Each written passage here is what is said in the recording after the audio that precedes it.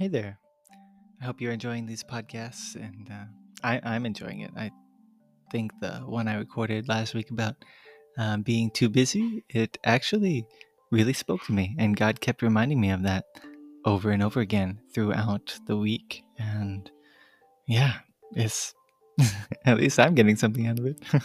But if you are too, feel free to drop me a note, leave me some feedback, and let me know how I can get better at this because I'm all ears to make this a better listening experience for you.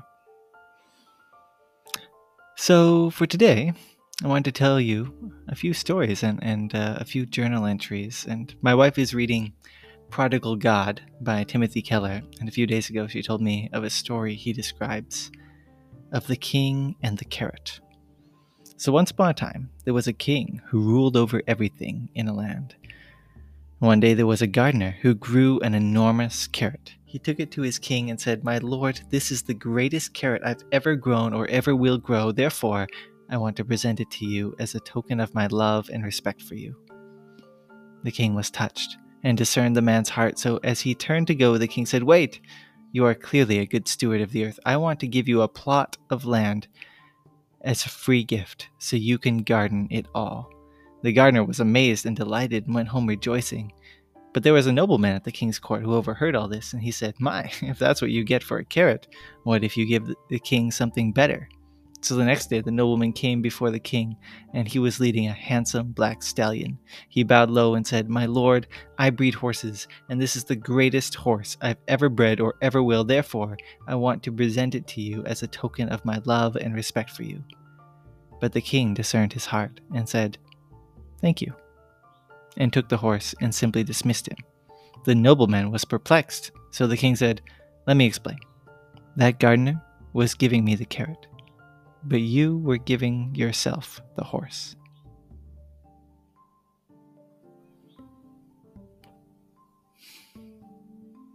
That's just what I need to hear this last week. It made both my wife and I ask ourselves, do we serve to get something from God, or just because we love him and because he's worthy?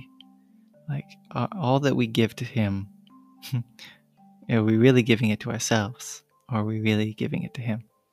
And it reminded me of a phrase that I've prayed many times over the years. And actually, this short little prayer has been a game changer. It's really sometimes it even feels like some magical prayer because it always brings me back to the right perspective. It's felt that way this week too. It's been like when I remembered it and I've prayed this prayer over the last few days, it is a paradigm shifting thing. And so here's a few journal entries of mine since I started praying this prayer back in 2015, and see if you can find this repeated phrase, this repeated prayer, and also think about in what areas of your life do you need to pray a prayer like this.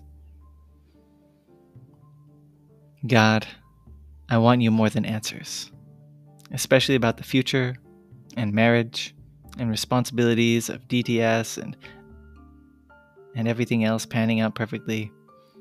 I want you more. Another entry from 2015 on October 29th. Last night, God asked me what I wanted today. I felt like what I needed was assurance that I was in his will, that I hadn't missed it, that I was doing what was right. I needed to know that he would help me if I went off course, that he'd be with me, as in the days when I brought you out of Egypt. My spirit dwells in your midst, like it says in Haggai. He said he would be with me, but then I felt like he asked, "Is that really what you want?" I realized that I didn't just want to do the right thing, but I really want to enjoy relationship with him. What I really want is intimacy, joy, celebration, contentment, satisfaction, peace, love, hope, faith, all day long. And regardless of what I do, and even despite not feeling sure of what to do, I want Jesus more than answers. I want confidence in Jesus more than confidence in myself. I need you today.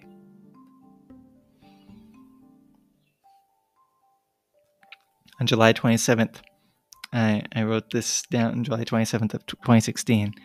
It was happening after a week of just burning out, breaking down and crying because I was exhausted and overwhelmed. And have you ever felt that way?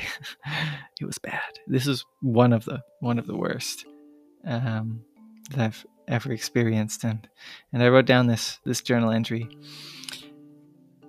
I realized that I was focused on the problem instead of on Jesus. I wanted solutions and fixing the scheduling problems more than I wanted Jesus. That realization was the first step towards change. I will praise you no matter what. I will look to you and seek your face. I will rejoice in you. I will trust you with and for everything. I want you more than answers and solutions. I will be all right. I will walk by faith and not by sight or emotions. I will love you and love others and receive and overflow, and nothing will hinder. I'll give you glory no matter how I feel. I'm yours. Let the things of the earth be dim. I look to you. My might and power have proven too little. I need your spirit. I won't force it or make it happen. I'll depend and trust and walk with you. Ah, yes. I went home and lay down that night. I received. You said that you still value fun and rest, that rest and relationship and love and serving are still part of the simple gospel. It's not just about sacrifice. Come, be, follow me. You invite me to live by your expectations and values and trust you with the rest. You still like rest and piano and relationships and books and food and exercise and sleep. Thank you for liking me the way that I am and with what I like. I like you too. I love you. And then I took a nap, and after I woke, I realized I'd had a 2-hour dinner break. That was longer than I'd planned and exactly what I needed. I needed to be desperate, to focus that desperation on the right thing, or rather the right one, and reconnect. Thank you, God, for meeting me. So good. And as I lay down to sleep later that night, my father came to tuck me in. Yay, your presence. It's so close, this relationship. Where have you been? I asked. Right here, I felt him say. Oh, you're right. You've always been there. And I could remember time after time when he had encouraged me throughout the past week. And where have I been? I've been in the office. Non-stop work, day after day. And I felt like you led me through a time of processing how I got there. At first, I wasn't sure how it all started. And I looked back and I could see the warning signs that I was reading my Bible but couldn't focus or meditate. Prayer time felt a bit forced or far off. I couldn't rest even on the Saturday, the Sabbath. I realized on Sunday that I'd been too busy to be there for my friend when he was struggling. I found out about his struggle later. I started asking lots of people for prayer. I wasn't being a very good coach, and I started to have some realizations as I talked and processed with a friend. But where did it really start? Before all those things was the day when I broke down last week. There was one more homework assignment being added on, and I was already feeling overwhelmed, and it just brought me to tears of anger and despair and feelings of, I'm a failure. I can't do this. What I do will never be good enough. Those thoughts just invaded me, and those feelings just overwhelmed me.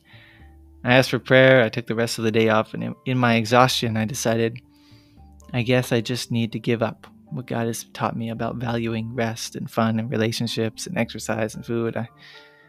I'm committed to staffing this YWAM DTS, and those other things I just need to sacrifice them for the next 7 months. I like what I wrote here. Next time I say I'm going to stop living by God's values and start living according to the expectations of others, stop me.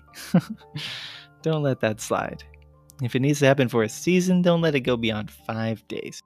And don't let me get away with not processing it.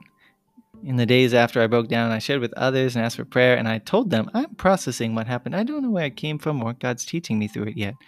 But the problem was, I didn't take time to process it, not until a week later, and that was a mistake.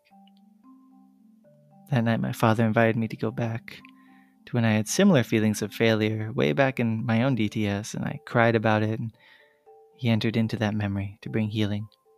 He told me that I'm not a failure in his eyes, in my parents' eyes, or even in my own eyes, and I never will be. If I make mistakes, it doesn't change my identity. I will never be a failure. I don't need to fear that. God isn't going to give up on me or on his plan of redemption through Jesus. Since Jesus isn't a failure, I certainly am not. I praise you. I thank you for this. Isn't that just so good? Another journal entry. These are the early days of dating, August 18th, 2018. Actually, before I asked Opal to start a special relationship with me. Me and you, late at night. Fresh surrender. I want you more than answers. Desire, love, affection, delight. I'm surrendering marriage. In 5 years or 50 or whatever, I have all I need in you. It isn't urgent. It isn't my identity. It's for your glory or not at all. I don't want risk. I want confirmation. I don't want brokenness and frustration and pain and conflict. I want it to be easy. But if harder is best, I embrace it. Be glorified through our marriage, on the fruit we bear, and in our sanctification. I'll receive whatever you give me on trust and confident hope and excited expectation. You empower me with grace for all you call me to, and I need you so much. And I have you so completely. More, Lord. Not just for changing me, my heart longs for more of you. Though I keep my benyingay. It's a Thai for though I can't imagine what it will look like to experience more of you.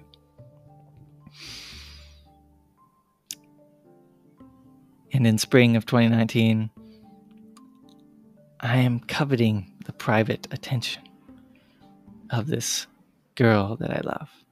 Is it unhealthy? Is it too much? Speak to me, Lord. Refine me as I respond. I just felt him fill me with love in that moment. I'm loved, and I love him. There he was by my bed, comforting me when I can't sleep, taking away all the anxiety about making decisions. Just enjoy it, he told me. God, I want to keep you at the center. Number one, I've been thinking of lots of how questions. Remind me of your why and your presence. I'd like your help with answers, but I want you so much more than answers. You've always been the highlight of this relationship. It's so not just me feeling good because she likes me or she likes what I say or do. Nay, unconditional love, seeking what is best for the other, not what I get out of it. You've got a long way to take me, Daddy. I'll be patient with the process and enjoy every moment.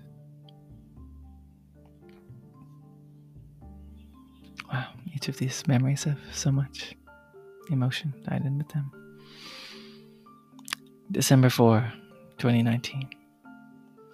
Yesterday it was good to debrief a bit with name of my friend after a day of changes and the video not being perfect and not getting to act, and the best part of the day was when I was feeling super tired and you, God, invited me to have my needs met in you. I sought you and I found you. I want you more than answers. All caps. I need you. Renew a longing in me for you. Not doing more so I feel good enough, but really seeking you with a heart of love, loving others out of overflow, doing things not out of have to, but get to and want to, and love God and people. This is who I am. This is what I'm made for. November 15th, 2020. You have all my thanks because you have all my heart. Yesterday in the car, I prayed and sang, I want you. You more than answers, your heart more than feelings. Fill me with your love for the lost. Let me be more and more in love with you. Your kingdom first, your glory, not mine. I want you. Reveal to me my calling and the works you've prepared. Grant me wisdom to walk in them. And do you want to say anything? I felt like he sang me a little song back. Something like, I love you, my children. I delight in your frolicking. I give good gifts to my children. When I look at you, I'm smiling. And the last one, January 2021. You aren't just useful, you are beautiful. I want you more than answers. I'm back. I'm ready to enjoy you now. And right around then, I started writing in a physical journal instead of in a digital journal where you can search for a specific phrase, like more than answers, and find every entry. But it continues to be a prayer that even today, even this week, is helping me focus my eyes on Jesus. I pray that it's the same for you. If this has been a blessing to you, I encourage you, write it down. Journal about it, process what God's speaking to you, share it with someone else. They'll probably be encouraged by what God's speaking to you. And maybe God will speak to them too. I'll see you next time.